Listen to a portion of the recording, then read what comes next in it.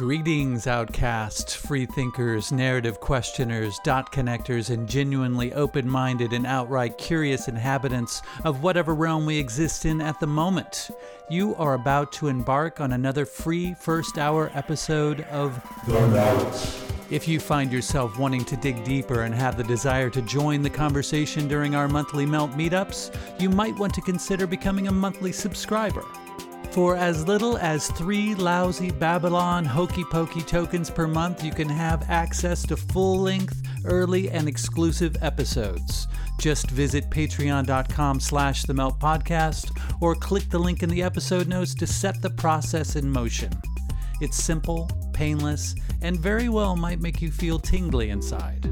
So without further ado, please enjoy the show!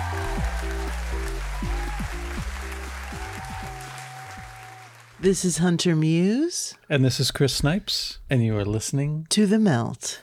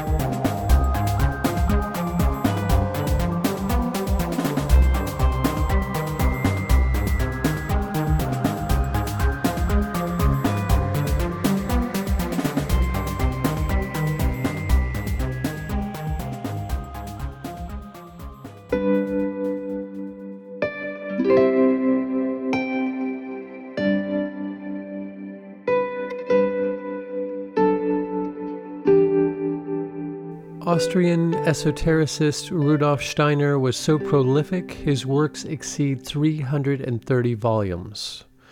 It would take a couple of lifetimes to read them, much less absorb and embody them. Fortunately, there exist people such as today's guest, Dale Brunsvold, who has taken it upon himself to basically turn all of Steiner's published works in English to audiobooks that can be streamed or downloaded on the internet for all who have ears to listen. In this ongoing series on Steiner, we again enlist the huge mind, heart, and soul of Dale to guide us through Steiner's works as we proceed to peck away at the tip of an immense metaphorical iceberg that is the Steinerverse. I start off the chat by asking Dale what it is that Steiner means by the term esoteric or occult science. He does mean science. He means science as you and I understand science, which I think is that we take seriously our sense perceptions, right? And we process them as objectively with our thinking, our reasoning as we can, and testing all the time the conclusions we're drawing so that we're never kind of falling into illusion, right? That's the effort we're trying to make in science, yes, right? Yeah. So in Steiner's picture of what meditation does and what the spiritual exercises that he has designed do is that ultimately they open up organs of perception in our subtler bodies. And are these aligned? I'm sorry, go say ahead. Again? I was going to say, are these aligned with our physical organs? So did we talk about that last time, the nature of the human being? The physical body, the etheric body, the astral body, and the ego, right? Yeah. So right now, you and I are using, according to Steiner, we're using essentially the physical organs of perception, and we're receiving the data, the given data from the universe, shall we say. Mm-hmm. And then we're using the organ of perception that our ego has. Now, this is really cool because every body that we have has organs of perception in it, but our astral organs of perception and our etheric organs of perception are dormant right now in the course of our evolution. And there's the reason for that. One of them is it just separates us from the Godhead. Okay. But we use the organ of perception of our ego, and people go, what do you even mean by that? What is the organ of perception of the ego? Well, it's thinking. Thinking sees a world, right? and a world, you could call it a world of concepts and ideas and whatever kind of picture consciousness some people have that they might perceive. But thinking has an ability to perceive that world, and we could talk about how clear that is now as compared to the past, right, and all that. And those two things come together. If we didn't have thinking, Steiner argues, all we would see is just a miasma or a chaos of splotches of color and shapes, that we wouldn't have any conception of anything in front of us. But because thinking takes hold of that, it orders it, structures it, relates it, right? And we collect it in our memory, and you and I build our world, and it's not something magical. It's the world that is the world. It's out there, as it were, right? It's the world our physical senses give us. And so we build the world that we have. And so that's what we're doing now. And that's what our science is based on, right? Are those two things. So what would happen, right? What would happen if through meditation, our astral organs of perception, which were called the lotus flowers, right? And I think they're related to the chakras as well. If we react, essentially what meditation does is teach you to reactivate those, to regain the ability to take the data that you receive, and I'm a little bit off on this because it's not exactly the same, but we're going to use the same analogy as with our physical perceptions. We take that data, and now it enters our consciousness. And because we now live in a time of science, and we live in a time where the soul has been tempered by science to be objective and not get carried away and not get caught up in ecstasy, right? He even says we can do that even with the spiritual experiences we get now. And that's why science really had to come in a certain sense, so that when we re-entered into spiritual experience, it could be objectively experienced and not just, we wouldn't be enthralled by it. We'd have a strong enough self that we could stand in the spiritual world as a separate entelechy, as a separate spiritual being, shall we say. We're far from that, but right, that's what they're ultimately doing, initiates who awaken the astral organs of perception and awaken the etheric organs of perception, right? They now have a panorama, right? A phenomenological panorama that they're processing scientifically. And occult sciences are the fruits of that Steiner shares at the beginning, and then at the end gives the exercises again of how to do this yourself, how we all, in a sense, need to do this more desperately with every passing generation, because only then will we have a holistic enough vision or a holistic enough seeing of the organic realm, the etheric realm, and of those other realms, that our will really activate itself into a healthy, harmonious thing. Right now, we kind of know we need to fix the earth. Yeah, we know we're doing everything wrong and we're destroying everything around us. Gall darn it, I think I'll go watch a TV show. Yeah, exactly. You know what I mean? Or maybe take a hallucinogen. Yes. Like that could be trying to fast track that experience into the etheric realm. But are you really doing that? Are you really connecting with the etheric realm when you're doing that? Or is that some kind of a I don't know, like a screen that is a perception that isn't it's a false perception. Like a shadow play of that world. Yes. Yeah. I mean, even people that, let's say, become practiced clairvoyance hunter, Steiner says your initial experiences are just rife with illusion. So you need to have a healthy relationship that you constantly recheck what you think you know, just like you and I did as children. Right. You know, we constantly were checking what we knew. That's how we grew our world. It didn't happen just, I knew my right answer every single time. He says very much so that even worse in a certain sense is how it is with spiritual experience. So we have a lot of people that are sort of like clairvoyance, where things shoot in, and once in a while they're truly amazing what they have, but it's all spotty, inconsistent. They can easily be wrong. I love Medium for that. You know, the show, if you ever watched Medium, where she's pondering, she's got a gall darn experience, but she doesn't understand what it is. And she's a lot of times makes completely the wrong conclusion until eventually it comes around to her realizing. And that's a big part of the drama of the show, right? If you know that show with Patricia Arquette, have you ever seen it? Yeah. She has. You guys could talk about it. And we just get a kick out of it, you know, because she is a real person. I don't know how, you know, substantial her clairvoyance is compared to the dramatized version of it, right? But it's neat. It's neat to see something like that. So anyway, back to that. So Steiner then in occult science begins by what? Well, first of all, he talks about science like I'm kind of doing it right now, saying, it's occult because our normal senses can't see it. Just like I can look up in the sky in the daytime. I know there's stars there, but I can't see them. Why? Well, because your senses dazzle you, your physical senses dazzle you, and they're so powerful, and they're what evolution has brought us to. So we're right in the stream of what our evolution is asking of us. And to go beyond that is really a sacrifice, to say, no, I'm going to develop myself spiritually, and I'm going to gain these other organs of perception. But now I'm moving out of the flow. I'm moving out of the flow of common humanity. Are you ready to do that? He's very serious about this, right? And when you do it because you want to help. If you do it for anything else, then don't do it, because you're just going to be in so much trouble when the desires hit you and you've got these abilities and the temptations and all that stuff we've seen in horror movies. You know what I mean? So yeah, so he talks that. Then he says, okay, so let's have a clairvoyant look in the second and third chapters. He talks about sleep and death, if you recall, right? Sleep and death is, well, what's happening there?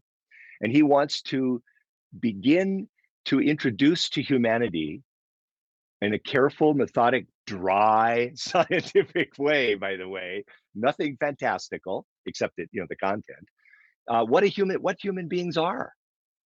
Because all we now know of ourselves is we're these sacks filled with this stuff that think, these physical sacks. And, we create our education a lot of the time based on that. We so much of our world is based simply on what we think a human being is. And he goes, we're really, really wrong. What we think we are is shockingly incorrect. Okay. And so let me educate you. Let me school you on what we are. And so he begins by talking about the etheric body and the astral body. And then he says, so when you fall asleep, well, a clairvoyant watching a person falls asleep sees the astral body and the ego separate. Right. And then the etheric body, when it doesn't have the astral body connected to it, it just flowers. It actually becomes almost like spring-like because it doesn't have the damaging forces of astrality pummeling it, and we have to have that to be awake.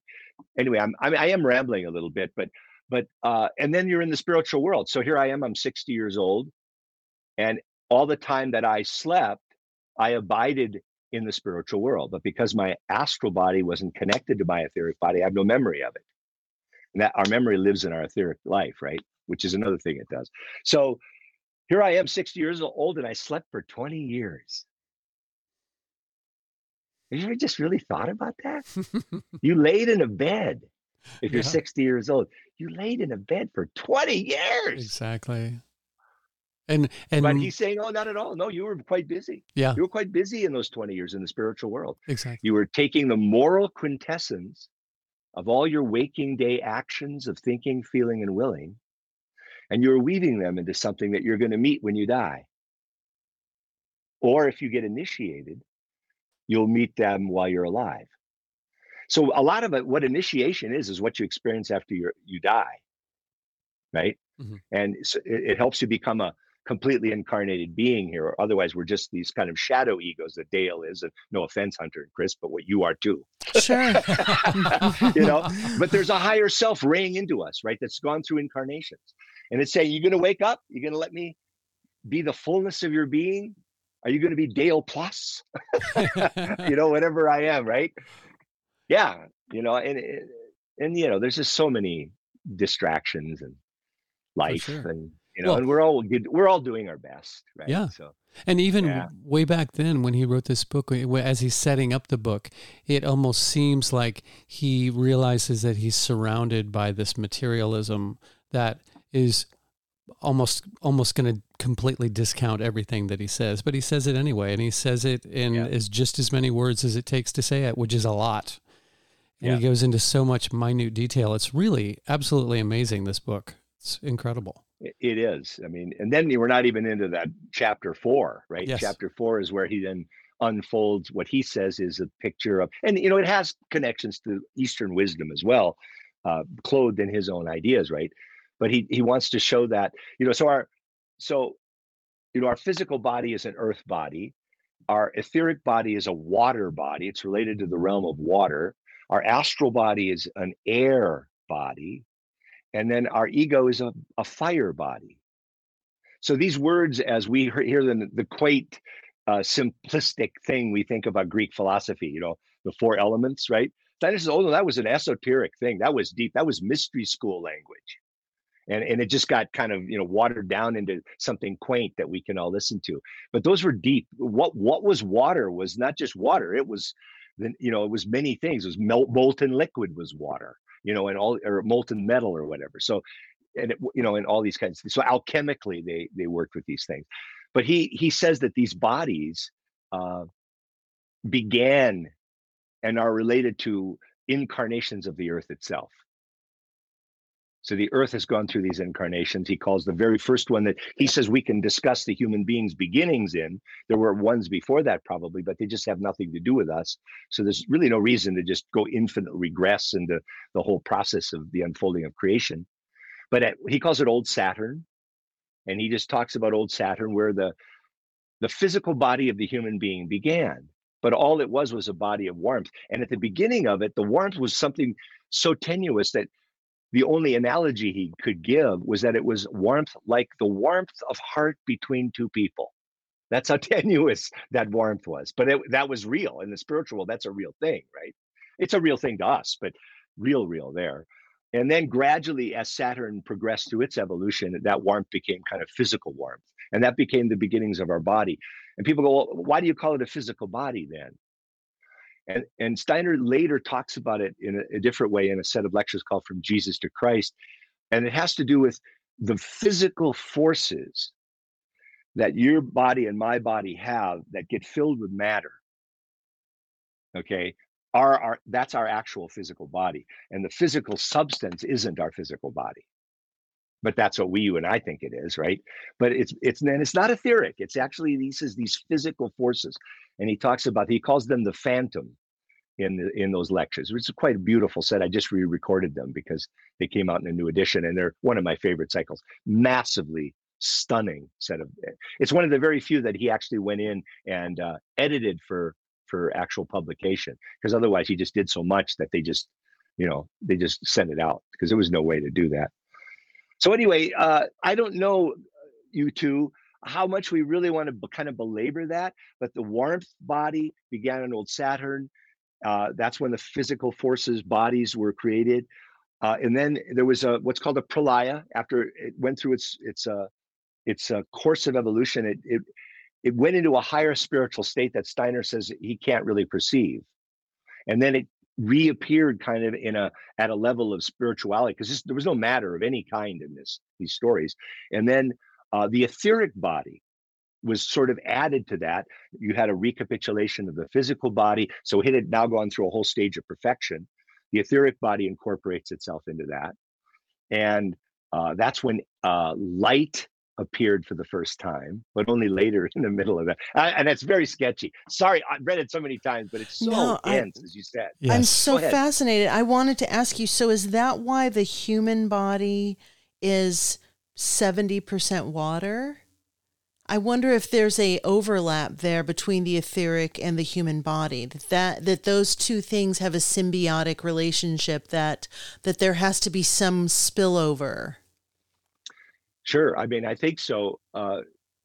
So the etheric body works through our lymph glands, mm-hmm. and through all the glands of our body, right? So it works in those fluid glands, right? Mm-hmm. And it replaces, it has to replace, about 330 billion cells a day, right? Your body. So we're really just rivers of substance. Yeah. Wow.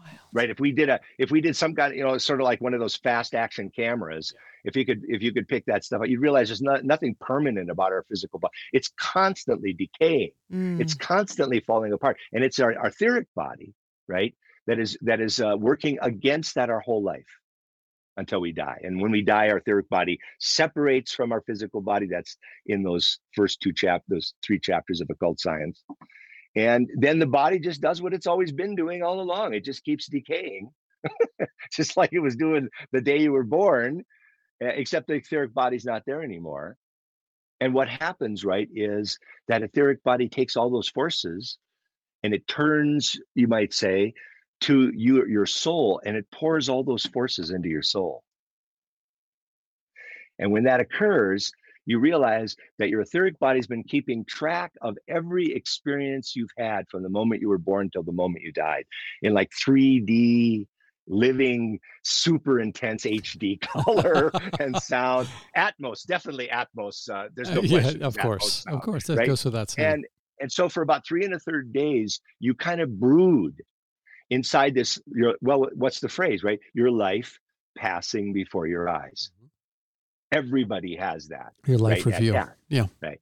And so some churches have wakes. So the ancient wisdoms still understood, keep the body quiet, keep the body, let this brooding thing as the separation of the physical, of the etheric, astral, and ego are separating from the physical body, right? Let it have this time to itself.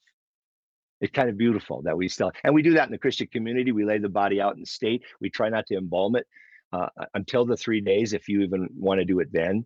And we just have candles, and we'll read to the person, for instance, something super spiritually objective, like the 4 Gospels in the book of Revelation.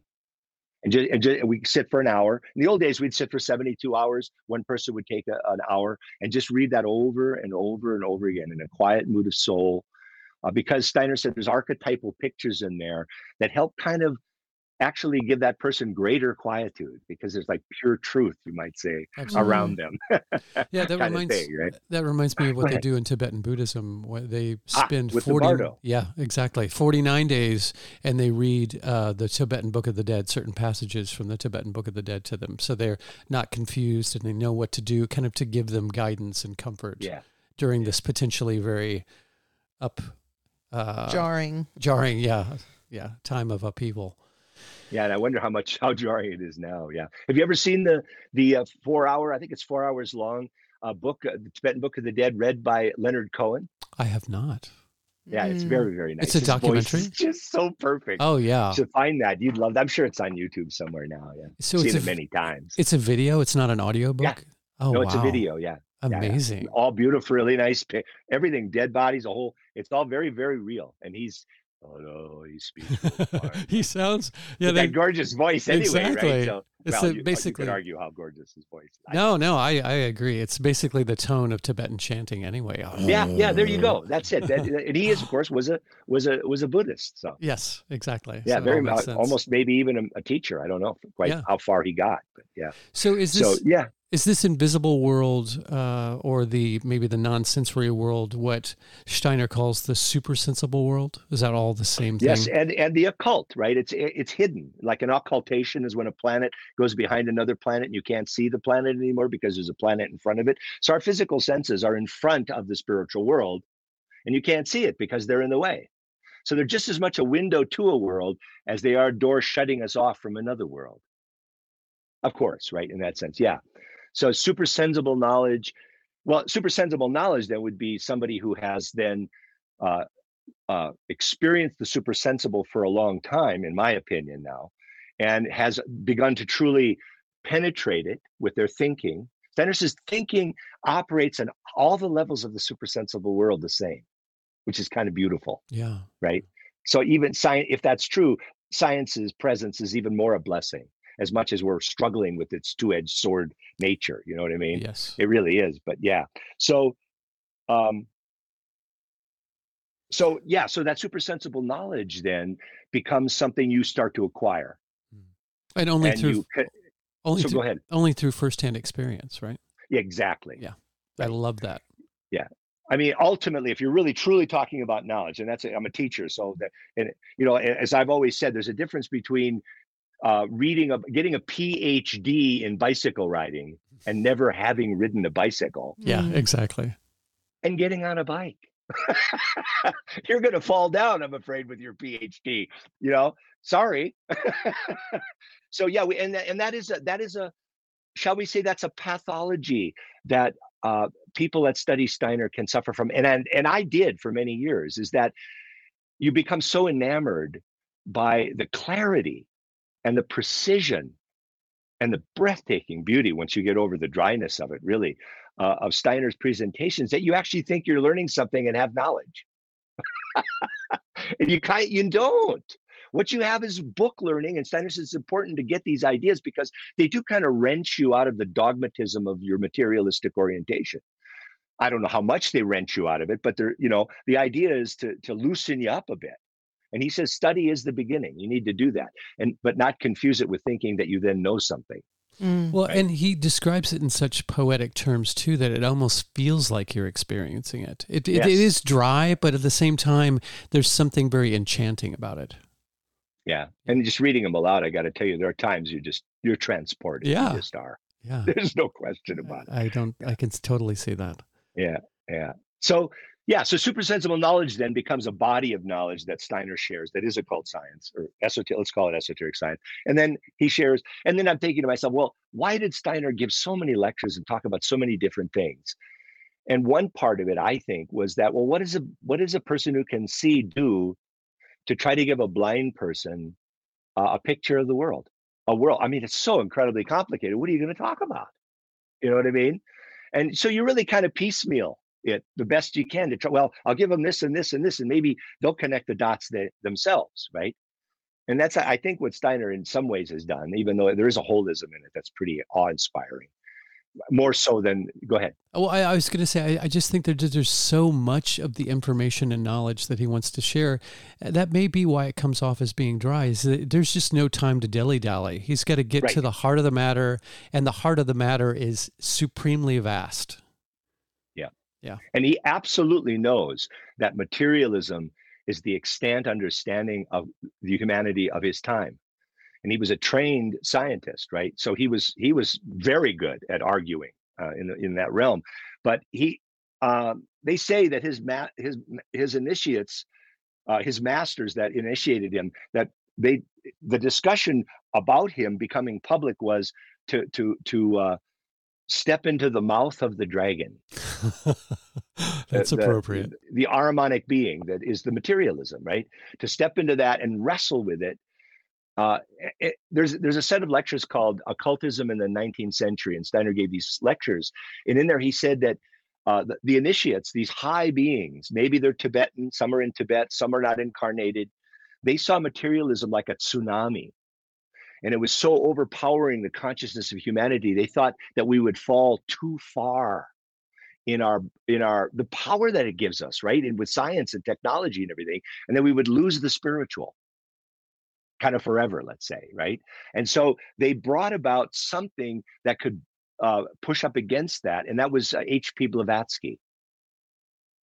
And the Theosophical movement was an effort by them to do something, right? To do something. And so she was helped. She was, guided in her inspiration. She's an astonishing medium, right? Of amazing power. And Steiner went on and on about her quite a bit at the time. But at the same time, because she wasn't developed in a certain way, there was a one-sidedness in her, let's say. She was able to be controlled over time, he argues. Okay, this is Steiner's lectures that he talks about. And it kind of went by the wayside. When it was originally very much a Rosicrucian, when she wrote Isis Unveiled, that was very much an inspiration of Rosicrucian occult knowledge, inspired by Christian Rosenkreuz. But then he says these kind of masters that were not good ones kind of were able to take her over. And she had an inherent dislike of Christianity in general. There was something kind of a prejudice in her, and that clouded her spiritual experience, Steiner argues as well, right? And so on and on in there.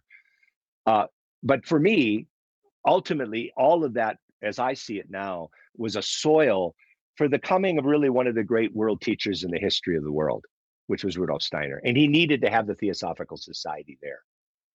There would have been no one to hear him otherwise. There just wouldn't have been anyone to listen to him.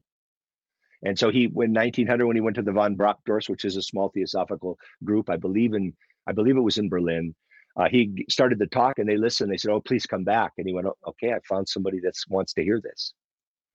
So in that sense, I really am beholden to her at the same time that, I struggle with some of her stuff. Sure. In so many ways. Yeah. That was a lot of rambling too.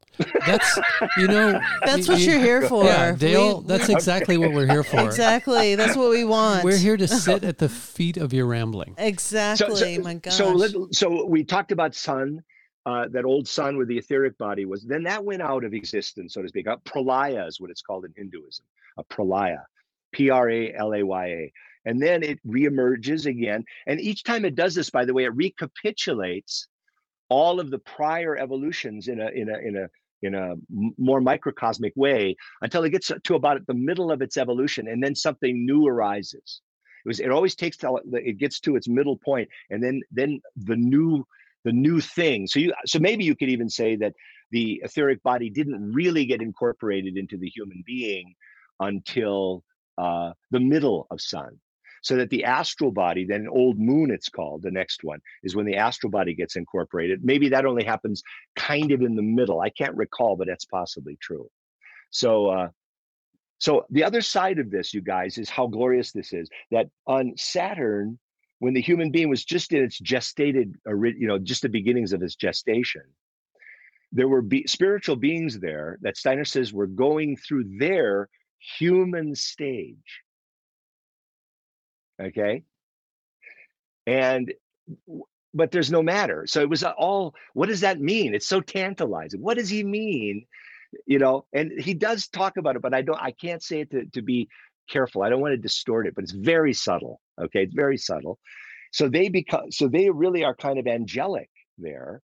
And then they become archangels, beings on sun, and they become, wait, I'm going to get this wrong.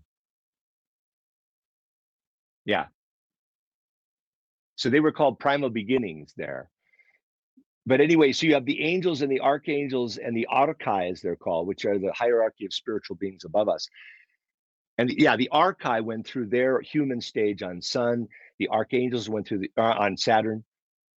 The archangels went through their human stage on old Sun, and the angels went through their human stage on old Moon. Okay. So I would throw that in there, right?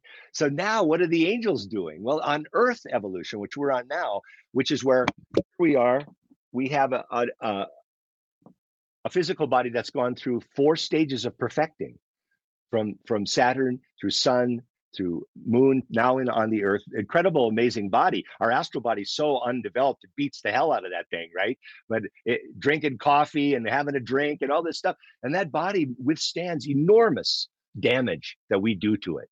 And that's astonishing, really. And that's because of this perfection. The etheric body has gone through 3 stages of perfection. Our astral body is in its 2nd state of perfection, but our ego's just been born. I don't know how many thousand, 20,000, 30,000 years ago, the beginning of reincarnation. That was a higher being called the spirits of form, exousiai, known in the Bible as the Elohim, bestowed the ego on these 3 friends, these 3 bodies that had been prepared through countless millions or billions of years of evolution. I have no idea, right? And I wanted to mention that. I can't remember why. But that's the picture of us, right? That's kind of that picture of us, as Steiner wants us to start to ponder it, not to believe it, not to say it's true, not to beat each other up because they're right and I'm wrong, not to be dogmatic, but to just ponder these ideas. Are these possible? I have a warmth body. My warmth body that I have is from Saturn. I still carry Saturn in my warmth body. I still carry old Sun in my etheric body. I still carry and that's in a certain way how Steiner probably was able to go back and see them, because it's all contained kind of, let's say, at the cellular level or atomic level or whatever the materialistic picture might be, right, of us. And we have such a complex evolution of us being humans. And it seems like the physical aspect of that, not only is it the coarsest, but it is the most recent and maybe the least developed. But with all of that long history of all of those changes and evolutions and transformations, Steiner still reveled the physical aspect as being the most, in a sense, the most sacred or the most superior. Why do you think that was the case? Yeah, so when we get to Earth evolution, it's very complicated because at first it's mainly a spiritual body. It only gradually densifies. It's the first of all of the evolutions where physical matter appears. So there's no physical matter in any of those other 3. Maybe at the end of Moon, I'm not sure. But so the human form, your form, my form, these forms that we have were there at the beginning, but they were spiritual beings. Okay.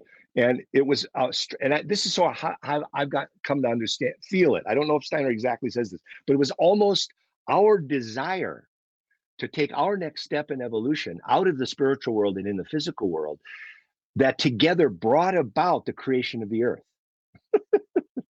It almost an unconscious way, but obviously the higher beings and all that were involved in it.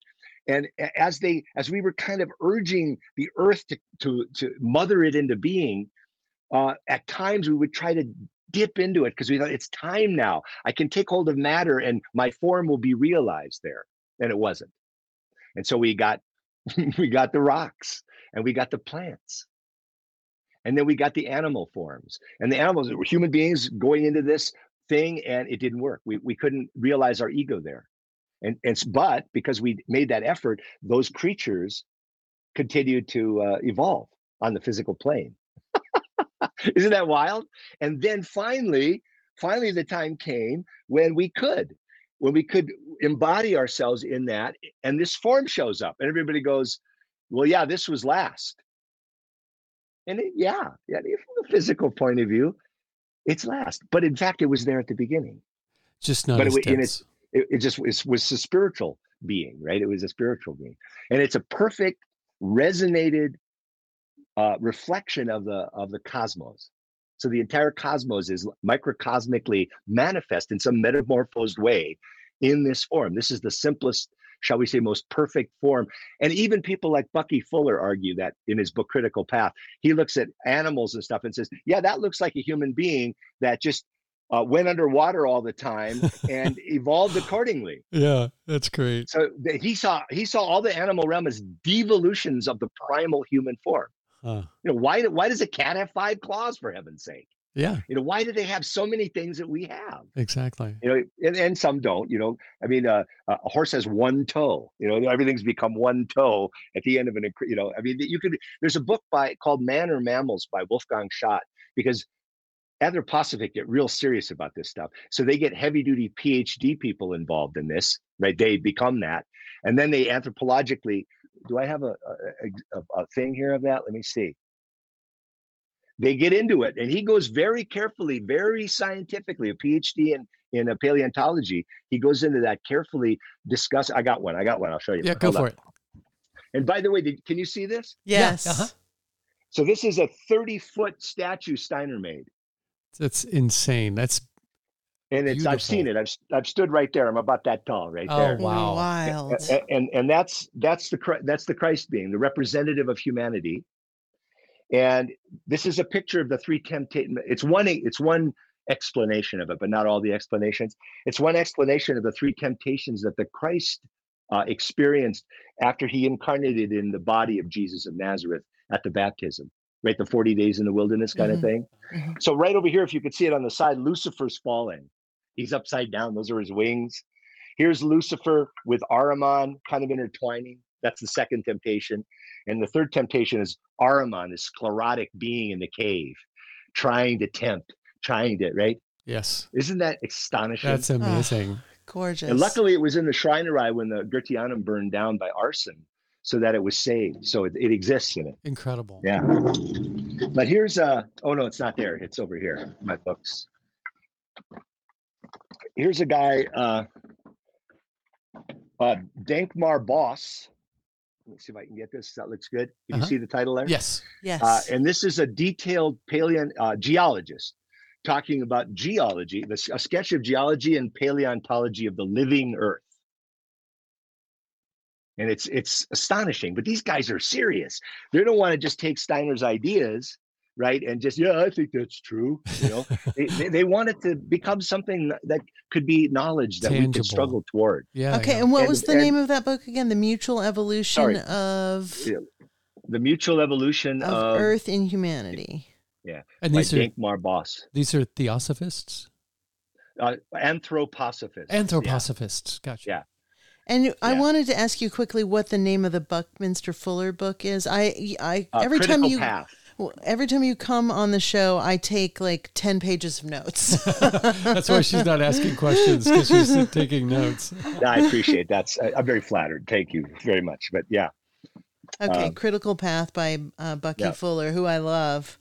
Tell me about it. It's very much anybody that, just manifests genius. You know what I mean?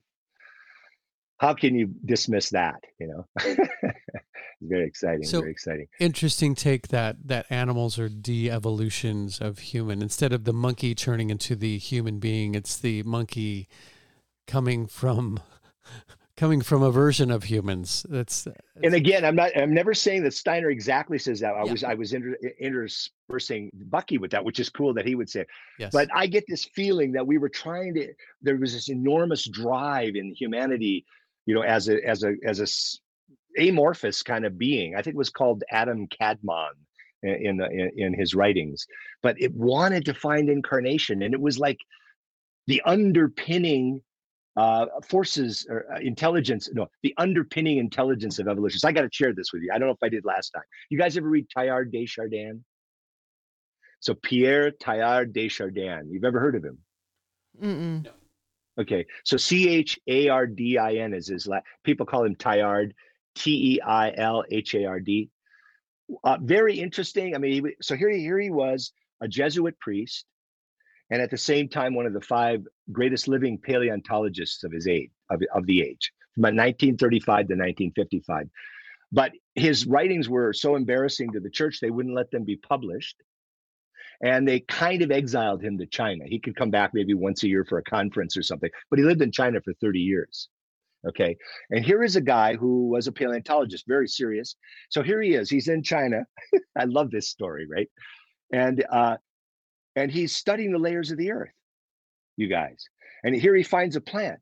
And 1 million years later, he's studying, and he finds this plant form, but he finds that it's differentiated itself into a whole bunch of phyla, right? A whole bunch of different ones. He goes, wow, that's amazing. And then he looks 1 million years later, and he finds that each one of those has tangentially evolved all these other forms.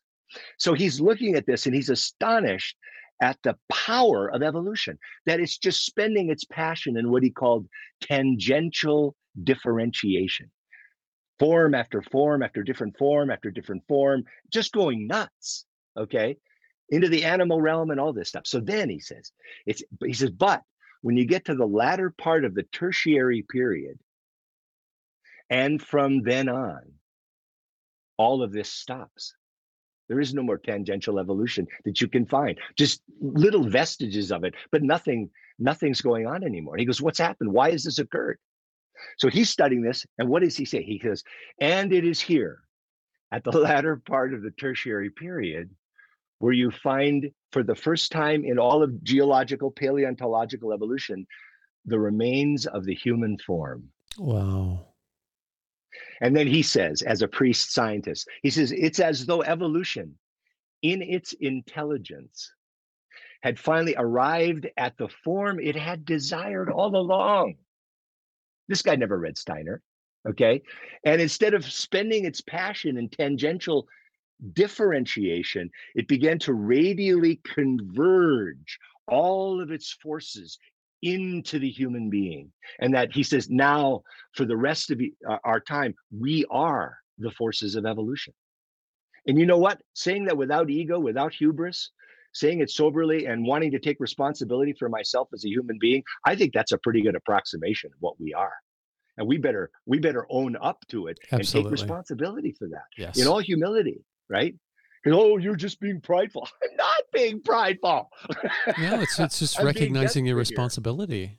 Yeah. Yeah. But isn't that gorgeous? Isn't that just shock you? Yeah. And he says, so we had cosmogenesis until we got the human form, then we had anthropogenesis until those radiating forces had achieved such a concentration that he says this, that the Christ could incarnate in them. And then now we're in the realm of what he called Christogenesis. The being of this high spiritual cosmic being is working in us, bringing forward whatever that next stage of evolution is. And Steiner's a good picture of a one step on the way. There's no doubt about that for me. Absolutely. You know what I mean? Well, so I love that story. Yeah, that's a fantastic story. Something that I find fascinating about hearing about these sort of the evolution of not only humans, but the universe in many ways, is that as sort of I don't know. I always picture Steiner, maybe falsely so, as a Christian or somebody that aligns themselves with Christianity or a version of esoteric Christianity. But his sort of creation story has nothing to do with anything that is talked about in the Bible at all. There's no God. There's no 7 days. There's none of that. It's much more complex, and it actually makes a lot more sense in many ways. How do those two stories reconcile each other, or do Wonderful. That's wonderful. Yeah, actually, all of that you said is in anthroposophy. All of it. Nothing's taken away. Nothing's thrown away. 7 days are there. they? Okay. All of it's there. Okay. Right? But it's understood again. That's really kind of what happens. So to call Steiner, so what do we mean by a Christian? Well, in our time, in the forms of Christianity that we have as the evolution of consciousness, we're totally separated from the Godhead, right? Some of us have inklings a little bit more than others. Some maybe have religious experiences more than others. But by and large, all we have is this thing called believing. Yes. Right? Mm-hmm. And so we believe in this, or we believe in that. Oh, do you believe in Christ? Yeah, I believe in Christ. Oh, then you're a Christian. And I just don't know what that means. I'm sorry. Yeah. Okay. But that's what you probably mean, right? Yeah. I When mean, yeah. Right. And I just want to clarify so I don't overstep that. Yes. So what would happen instead of believing in, let's say, Christ, you actually, as a spiritual initiate, you had a spiritual experience at a certain moment in your life where you met Christ in the spiritual world. And in meeting him, you understood his nature and his relationship to the evolution of humanity. That would be different and that's altogether. What happened to Steiner. Steiner says, I stood before the Christ in a solemn festival of knowledge. Wow. That's okay. a great combination of words. And that began everything. That began everything for him. So he saw the Christ as the meaning of the earth. The mystery of Golgotha, more specifically, right? What occurred then had to do with, I don't want to jump the gun on that, but that's a sweet, gorgeous story, right? But so it's Christ-centered, but the nature of a belief thing, like you and I were taught, and what we think these religions are, frankly, are in their most degenerate, decadent form that you could possibly imagine, but the people are probably better off than a serial killer, okay, right? So thank goodness for that, right? But to imagine that as being anything worthwhile for me, not me, I mean, it's good enough for now, but the point is we need to experience the spiritual world again. Exactly. There's nothing experiential about teachings by rote. I think, even in that, either in anthroposophy, let's say, or even in Christianity or Buddhism or Hinduism or anything, right? Yeah, I would say that. But so when he talks about the Christ at times, is very, very beautiful. I mean, that set I gave you, I mentioned earlier, I believe it's 113, it's called From Jesus to Christ. And it's one of his fundamental 50 cycles. So to go back to that, Chris, right? So that's, you were Chris, right? And you're Hunter, right? Yes. Hunter? Yeah, okay. Yes. I wanted to make sure. You have Hunter and Chris here. Yeah, I know. And I get letters from you, and I'm like, I think it's the guy. Writing me. But we wanted to apologize for Dale calling us by the wrong names at the end of that episode. No, you have it right. I caught on. Yes, you did. You're a sharp one. So. I would love to hear that story of how he had that experience. Solemn festival of knowledge. That's gorgeous. Gorgeous, isn't it? Yeah. Solemn. Yeah. Yeah, I don't know. He never. That's all he said. You might say on it, really, and he didn't. But I think that his argument is that once you begin your journey, that a moment comes when you meet the Christ, because the Christ did something as a cosmic spiritual being, right? He did something as a human being that connected us to the spiritual world that we had become disconnected from by Lucifer. So here's that story. So there are these epochs. When the Earth evolution, there was what's called the Polarian epoch, right? This is in occult science, going back to that. Then the Hyperborean epoch. These are all recapitulations of Saturn, Sun, and Moon. And then the Lemurian epoch. I might have missed one in there. So in Lemuria, a bunch of things happen. Say again? Atlantean. And that'll come. That's Okay. later. But Gotcha. Lemuria is before Atlantis. Okay. And at Atlantis, a couple things happened. One was that our evolution had reached a certain critical point. What was happening is every time human beings, even though they weren't incarnating, they were like taking up physical substance, and they were having spiritual experiences, but they stayed in the spiritual world. We stayed in the spiritual world, but we used the physical to learn from. But every time we would take some up and sort of incorporate ourselves in it, maybe that's a way to say it, that substance we used could never be used again by a human being trying to live again. And so we started to scleroticize the earth. And the earth became denser because of our activity, became denser and denser and denser until a point came where the higher beings saw that it couldn't be used anymore. Human beings couldn't evolve.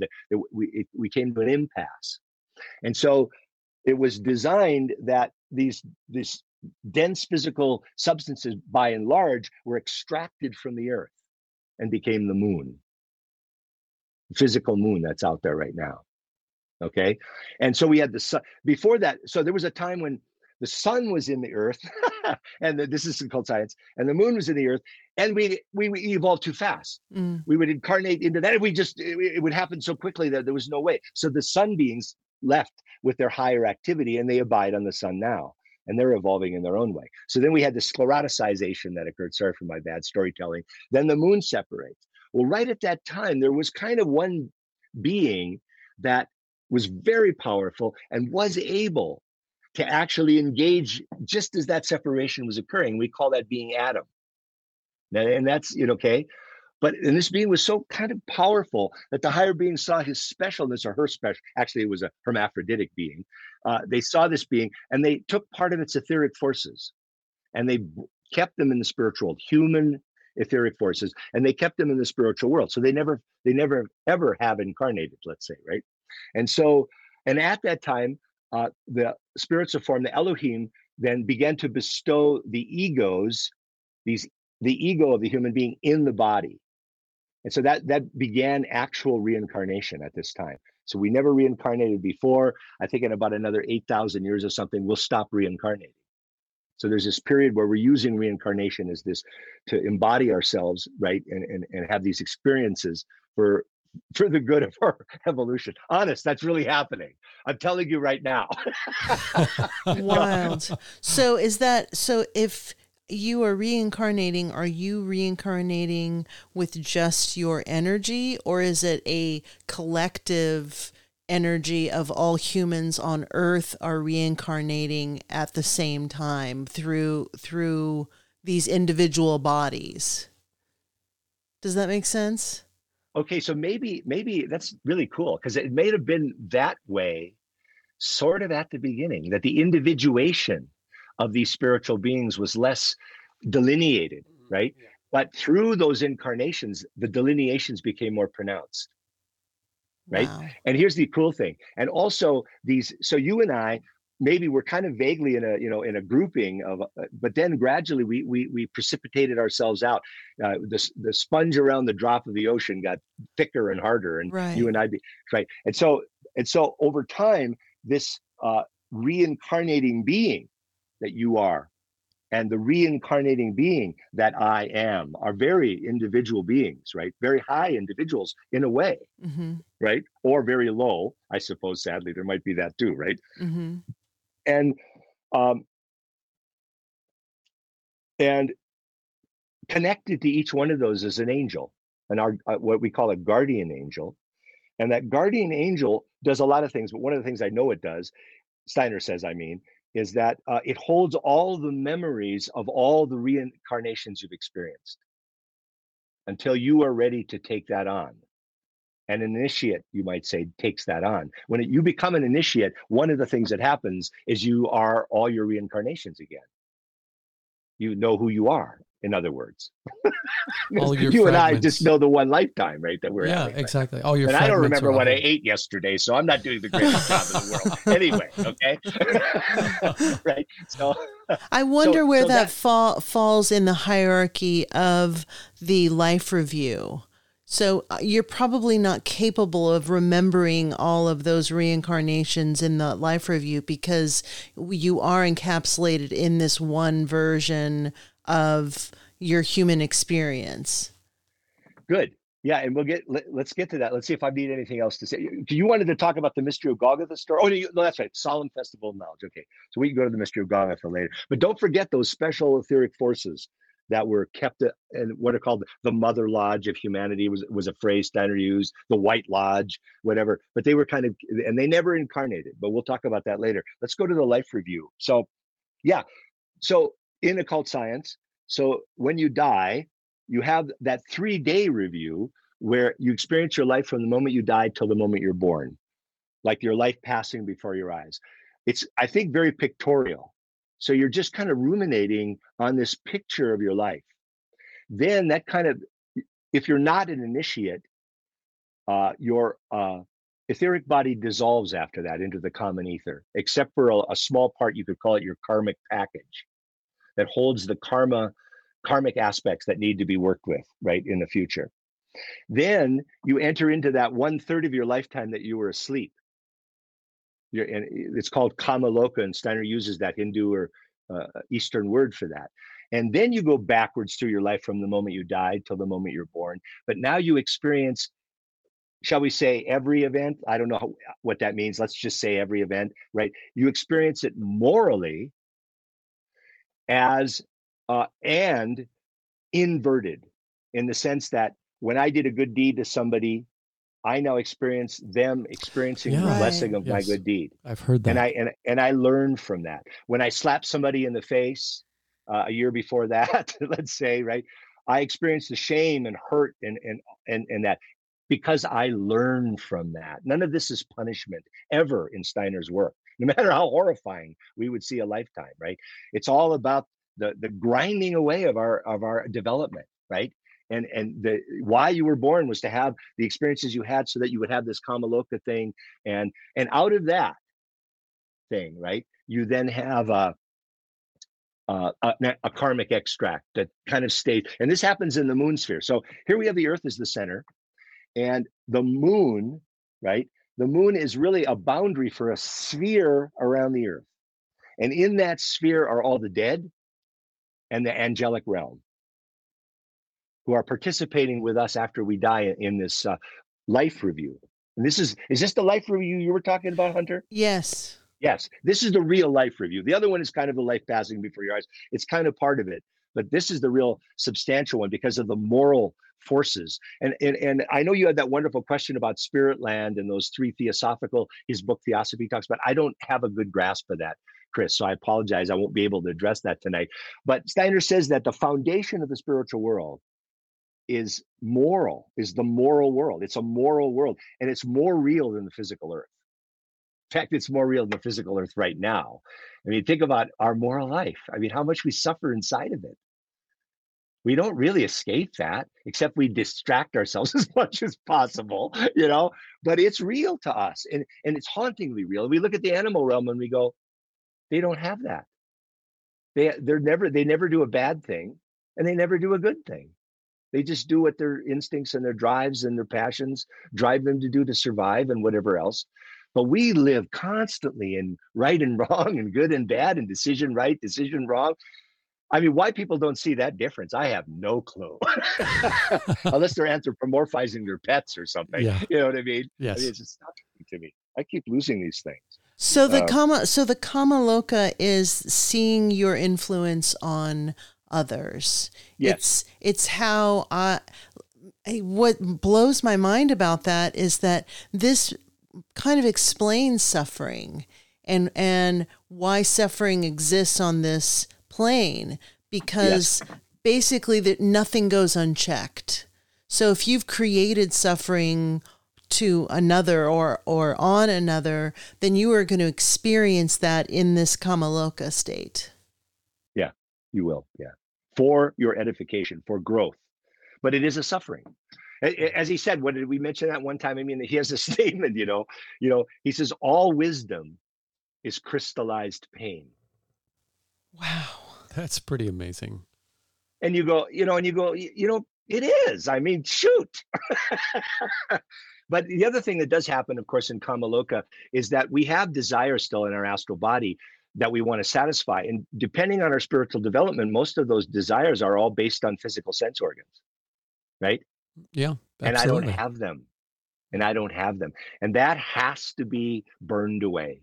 So there is a burning desires aspect, depending on your spiritual development. A high initiate would pass through that without any issues whatsoever, right? Mhm. But for you and I, for me, I'll say there'll be that time when I will desire a hamburger, and there will be no taste buds, and Yeah, there'll yeah, be no hands. exactly. You know what I mean? And And that's it's he says, and it's actually way more intense than the Mm. suffering of hunger or things here, because you don't have the body's a reflector. It actually dampens down yeah, what we would otherwise exactly. experience, Yeah. right? Kind of thing. In Tibetan Buddhism, that those are called hungry ghosts. Yes. Yeah. Yes. Yeah. Yeah.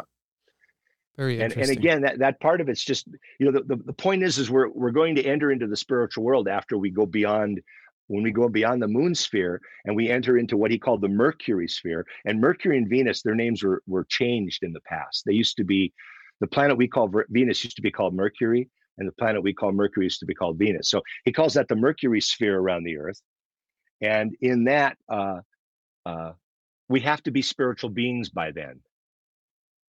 And so we have to kind of shed the skin of the myopic ego that we were on the earth. And so all you were saying is part of that is just to become an objective spiritual being to the degree that we can stay awake at all. I mean, that's a real question. Otherwise, the hierarchies just take over and begin to build a body for us for another incarnation. He calls it a spiritual germ. They begin to construct this based on our karma, based on lots of things. I mean, I can't, there's no way we could say I want to trivialize it, but I wonder yeah. how long each one of those realms lasts. Like how Right, and long that's you're in that space. Yeah, so in general, in the original kind of plan, you would reincarnate once every about 1,000 years as a man, and once every 1,000 years as a woman. But now that's all different because of all the various stages of spiritual development we're all in. Okay. So an initiate generally will go through that incredibly fast. I believe there's an anecdote that says, like in 1922, maybe, somebody asked Steiner, because they were getting about his next incarnation. He says, "Yes, I will incarnate 80 years after I die. I'll reincarnate again." So I don't know where he got that number of it, right? And I wonder where so he there's is. And then there's people, he said, I think, that are really, really simple, that go through it rather quickly, but they're completely asleep through the whole thing. Yeah. And then you have other people like super intellectual, materialistic people that are very, very powerful intellectually, but have no spiritual relationship at all. They take a really long time, say 700. I think generally 700 years is the average now, because those things are changing as evolution occurs. So yeah, that's kind of the rough and ready there. There's a couple of places where he really gets into it, and I don't remember the details. They're very, very specific. Has to do with how long you can stay awake and not fall asleep. Well, where can people go and find your readings of Steiner's work and anything else you have going online? Thank you. Yeah, we should say that. So my main site, which is fairly searchable, but things are in MP3 form, and they're not streamed. So they have to sort of be downloaded, kind of thing. Great. But it has everything that I've ever done on it, and multiple copies of the things that I've done. Fantastic. It's called www.rudolfsteineraudio.com, one word with an F, not a PH. Okay. So Rudolf Steiner Audio. Then a few years ago, somebody said, "Why don't you stream it?" Because I really like to listen to it on my phone when I'm in the car. Mm-hmm. So he said, here's a site. So I have one called rudolfsteiner.podbean.com. Okay. But that's really an app for your phone. You have to get that on your phone. The website's awkward, and they don't care about it, frankly. They just want you to use your phone. Yeah, exactly. And then Rudolf Steiner Press, over the years, has developed a YouTube site called Rudolf Steiner Press Audio Archive, or something like that. Okay. And that one is the most used, I think, in the world. I think it's almost 11 million downloads now. Wow. That's where I went.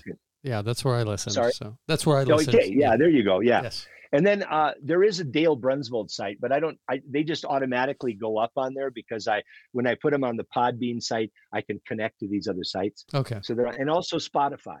Okay. But I don't know how you search it. I never looked it up. I don't use Spotify. I don't either. I don't know what it is. So let me think if there's anything else, So it's kind of neat that things have migrated. Then there's a really cool site there's a guy named one word, Karma Police Bureau. And he did this about 8 or 9 or 10 years ago. He took certain lectures and he made these detailed constructed montages of the concepts as they unfold in fantastic high definition. Wow. And they're really, really Amazing. so humbling to watch. Man, flabbergastingly that's beautiful, great. some of them. Cool. And he's done maybe, I don't know, he's got about 800,000 downloads on that site. But he's done maybe, I suppose, about 50 lectures he did, 50, 60 lectures. Amazing. And those are cool. I mean, but we'd have to watch them, I guess. Yeah. I've never watched them all the way through. I'll have to check. Sometimes he slowed down my voice in a way that sounds a little artificial too, but I don't care. It's fine. Yeah. Because I guess he wanted it to fit into the montage he was working on. Okay. Interesting. Is there anything else I can think of? Yeah, no, that's it. Thank you so much for asking. Oh, yeah, absolutely. Yeah. Thank you so much for agreeing to come on. It's been a blast and very, very informative and mind-blowing. Yes. Very educational. I appreciate that. And it's been a wonderful conversation for me. And I always feel better when I've talked about Rudolf Steiner. I always feel better. Good. I just want that guy to get out there in the world as far as he can and see what happens. We do too. So blessings to you guys. Blessings Likewise. to you. And Thank you. Good luck on your enterprise. Thank you. Thank you so Likewise. much. We look forward to seeing you again. Take care. Very good. Bye-bye. Bye. What did you think about that, my dear? I absolutely, I have so much to say. I really love Dale so much because he gives such a incredible view of the human experience, and I really, really enjoy Steiner, and I feel like I know just barely one grain of sand in the giant ocean that is Steiner. What I like about him, he did mention that Steiner's books can be dry, and they can be dry, but Dale is definitely not dry. Dale's not dry at all. He's very good at bringing Steiner and his teachings to life and animating them. Yeah, and I'm just sitting here yawning and looking at how many I'm oxygenating. I'm looking at how many 1, 2, 3, 4, 5 pages of notes from this 2-hour conversation. And, I know I can't compare speaking with him with any other guest we've had, but I think that there are other guests we've had that have gone down dark roads that don't feel very hopeful.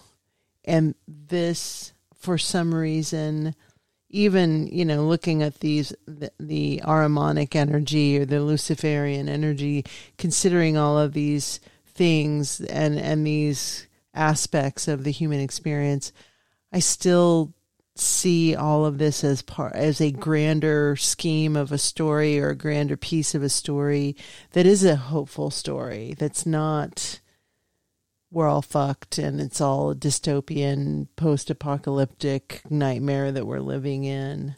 Well, usually those points of view are from very close, and this is 10,000 miles back up, I guess would be the proper direction. And so it puts things in a much greater context. It reminds me of when I was a kid and the thought experiment that I would always do to myself that it was the closest that I could come to any psychedelic state of mind. And it sounds super simple, but really if you sit and think about it, it really calls basically everything into question. Like, of course, I was raised in a Christian household. We weren't fundamentalist by any means. We kind of just throughout my life, just went to whatever church was closest to the neighborhood that we lived in, and didn't adopt any denomination necessarily. So what I'm saying is the Christian God was in our loose cosmology in our house. So I would think, okay, God created us. God created everything, supposedly. That's what we're told. Well, where did God come from? what or who created God? Did God just kind of boink appear out of nothingness? Like, no, I think that there had to be something before that. And then what created that? And then what created that? And it's like putting these mirrors facing each other and taking it as deeply as my mind could go, and I could go pretty deep. And it made me feel like these things that are in front of our eyes that we can pick up with our hands, that are events in our lives, are so minute. They're so small. We get so wrapped up in them that that's what tends to govern most of our lives, is that focusing on the immediate, what is right in front of you. And you lose sight of so much. And so that mind experiment really, that was like my 10,000 feet up. That was my focusing back and going, whoa, we are very small, and there is probably so much in this existence that we will never be able to even fathom, that it just would blow my mind. So this, him and the way that Steiner in this book recounts sort of the metamorphosis and evolution of the universe and humans is very much like that. It's monumental. Yeah, I really want to go back and listen to this episode, and just when he's going into the 9 hierarchies and talking about, what is above the archangel, and, just, I love that. I really love delving into that, because I feel like it's what you're saying. There is this consensus reality, the human experience, the human body experience that we're having. And then there are these other relationships that are happening that influence this human experience. And that's, to me, that's the richness of these types of interviews and these types of dialogues, is that it helps you to recognize that again, and to go there and say, okay, well, what is my guardian angel? What is the life course or the chronology of my reincarnation path that my guardian angel is seeing? Like, is that why I go left and I don't go right? Because this is part of my karmic path, and this is part of my karmic experience, and the decisions that I'm making in my life are being guided. Yeah. There is free will, but there's also some force that is a protective force. I think where the free will comes in is where how much we fall prey to those forces. That makes it sound like something predatory, but I don't mean it to sound that way. But I think that, we have to realize that in reality, there's no lines between anything. Everything is basically the same thing, different parts of the same thing. And so to think that something over here isn't going to affect something over here is very unrealistic, no matter how many, if that's 2 feet or 20,000 miles or 20,000 light years, if there is such a thing.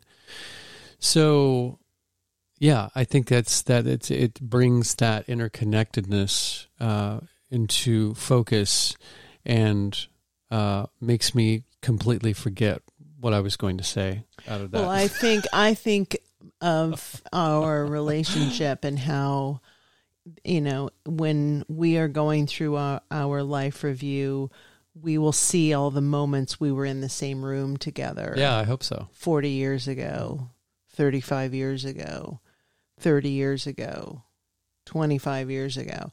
And, we've talked about this many times before.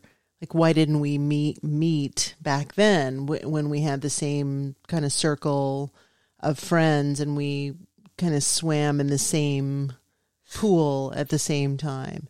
And I think there was a karmic decision that was made that wasn't the time for that to happen. Sure. And so that, to me, that's an interesting thing to ponder, is like, why wasn't it then? Why was it now? You know, what would have been different had we been together for 35 years now? Sure.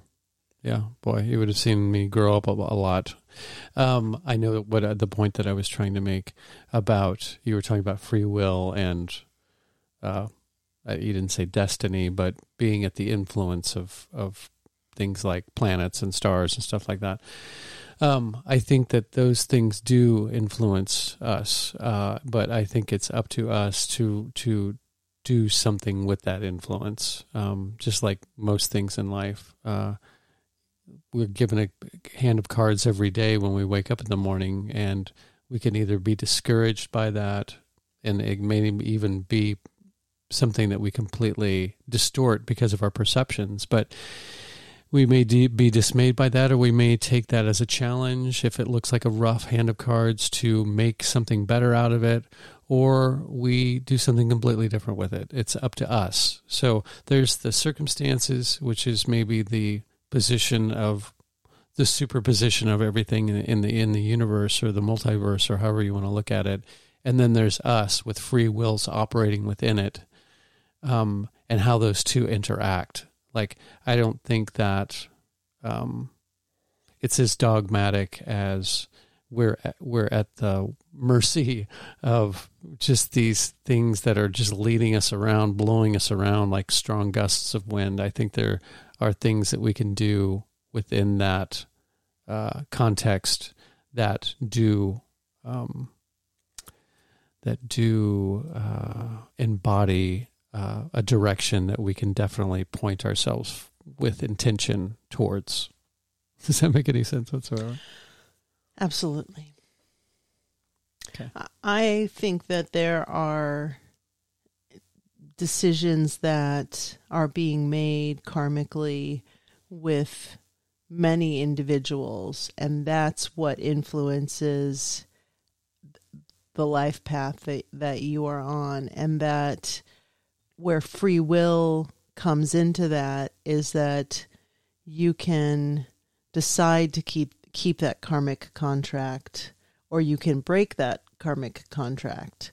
So you may choose not to learn a specific lesson because it doesn't seem necessary to continue to learn that lesson. Mm-hmm. Or you may keep learning it because you just want to be stuck and stay in that spot. And so I think that's kind of an interesting dynamic, is that your decision, you being the universal, your decision as a human is influencing all these other decisions around you.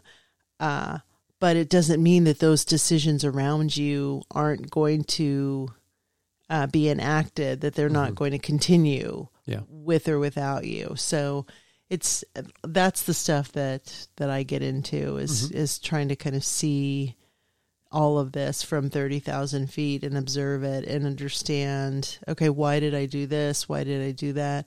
And I don't feel guilt or shame for the decisions that I've made because of what he was saying about this kama loka. Mm-hmm.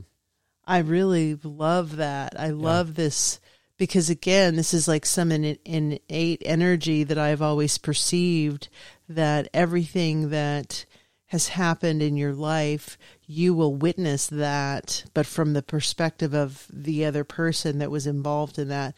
And so I imagine people that have died that I love, and the influence of the first person obviously that comes to my mind is my mother.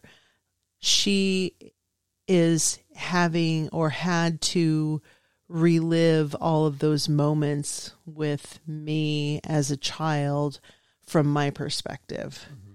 So I think that's one thing I would ask Dale, and that I'm curious about, is then what happens with that energy? Like after that life review and you see it from your perspective, and then you see it from the Kamaloka perspective, then what's next? Does that energy go back into the human form again, and then you go and you find the people that you interacted with that maybe you still have some deeply entrenched karmic contract with? Will she come back and try to right those wrongs? Sure. Yeah, I don't know. That's a great question.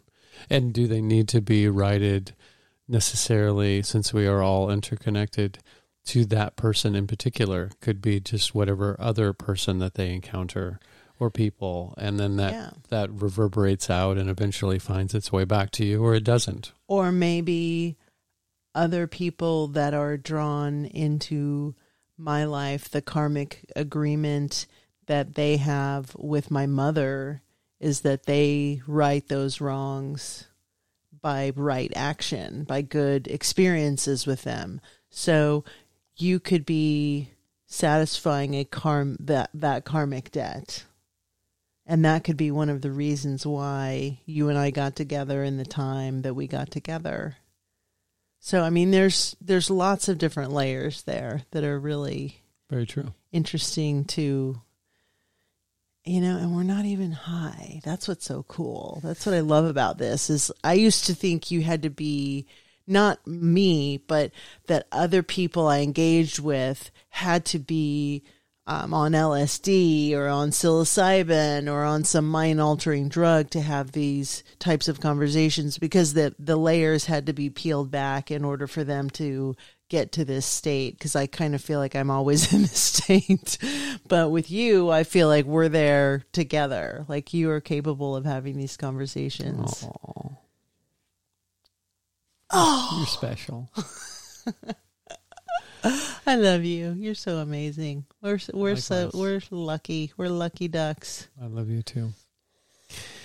Okay, we'll get a room, guys. Okay. Luckily, we have a room. We have lots of rooms up here. So, yeah. Hope you guys enjoyed the conversation with Dale. I absolutely did. Yeah. And we'll have him back for more. I would like to just peel through lots of Steiner's work. Not only for my own benefit, because this helps to sort of embed it in my brain, but for the benefit of everybody who listens to it. So Steiner's he was definitely on to something.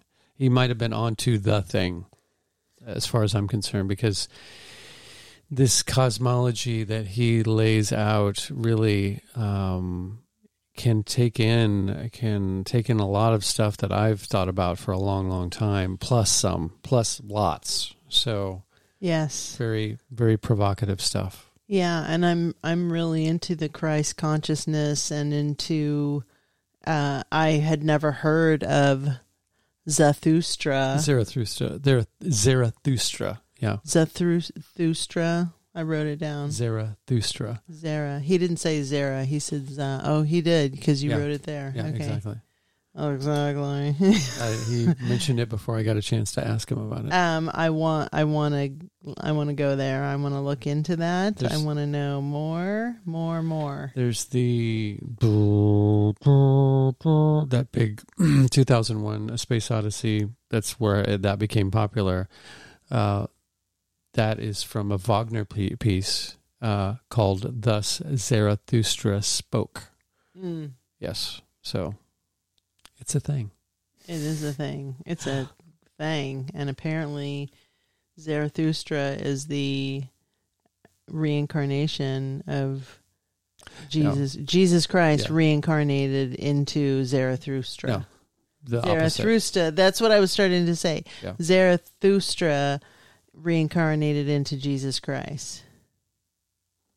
Indeed. Jesus Christ. I had to turn into Big Gay Al there for a minute. Okay.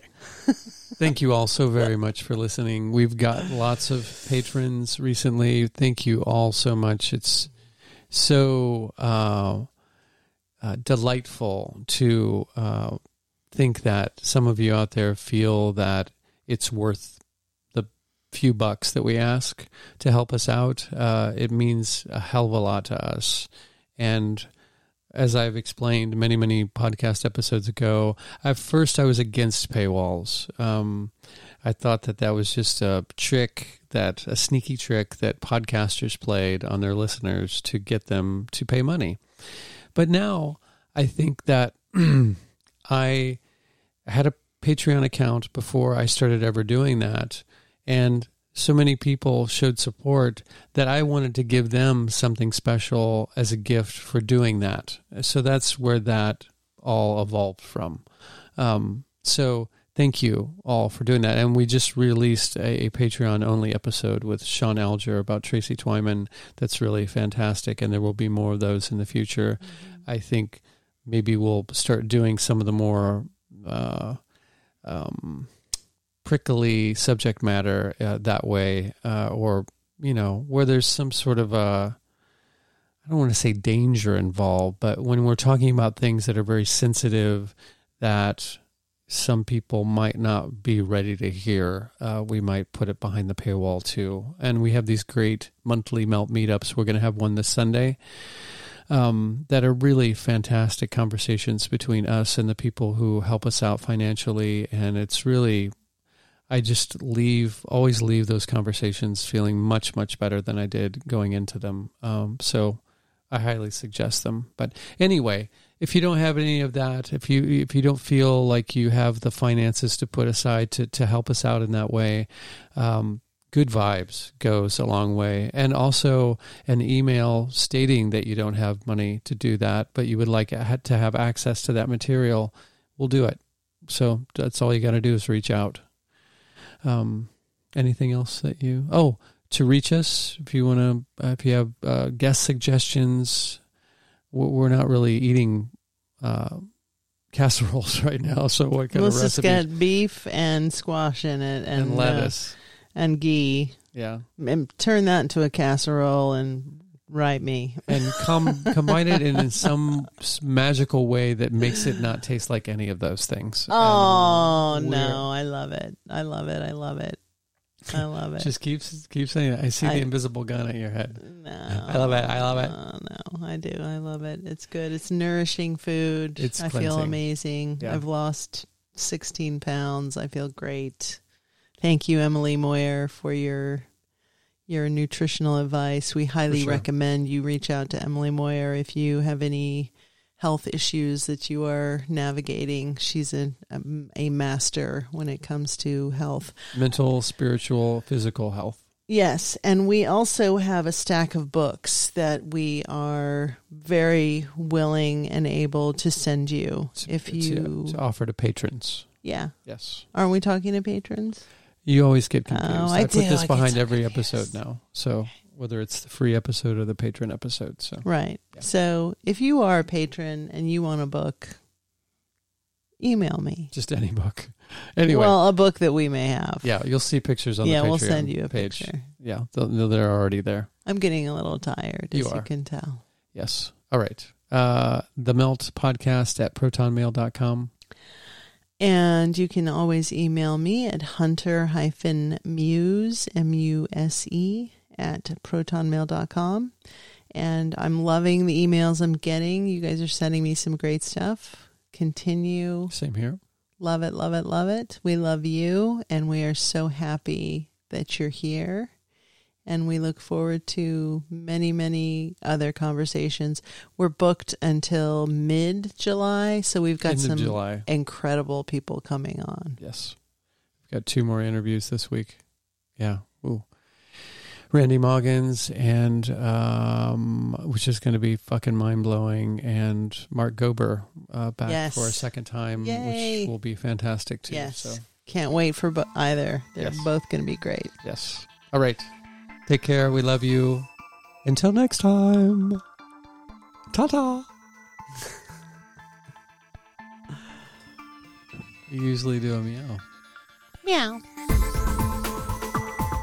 To hear the full-length version of this episode, get access to exclusive and early episodes, and participate in our monthly Zoom meetups for as little as $3 per month, Just click the Patreon link in the episode notes or visit patreon.com/themeltpodcast. Contributing financially will help to make this podcast my full-time gig that I can devote more time to and allow me to create more content. Other ways of contributing would be giving us a favorable review or rating wherever you get your podcasts, subscribing to us on YouTube, spreading the word wherever you and your tribe congregate, or just by sending us your positive thoughts and intentions. In a quantumly intertwined and holographic multiverse, these also go a long way. Thank you.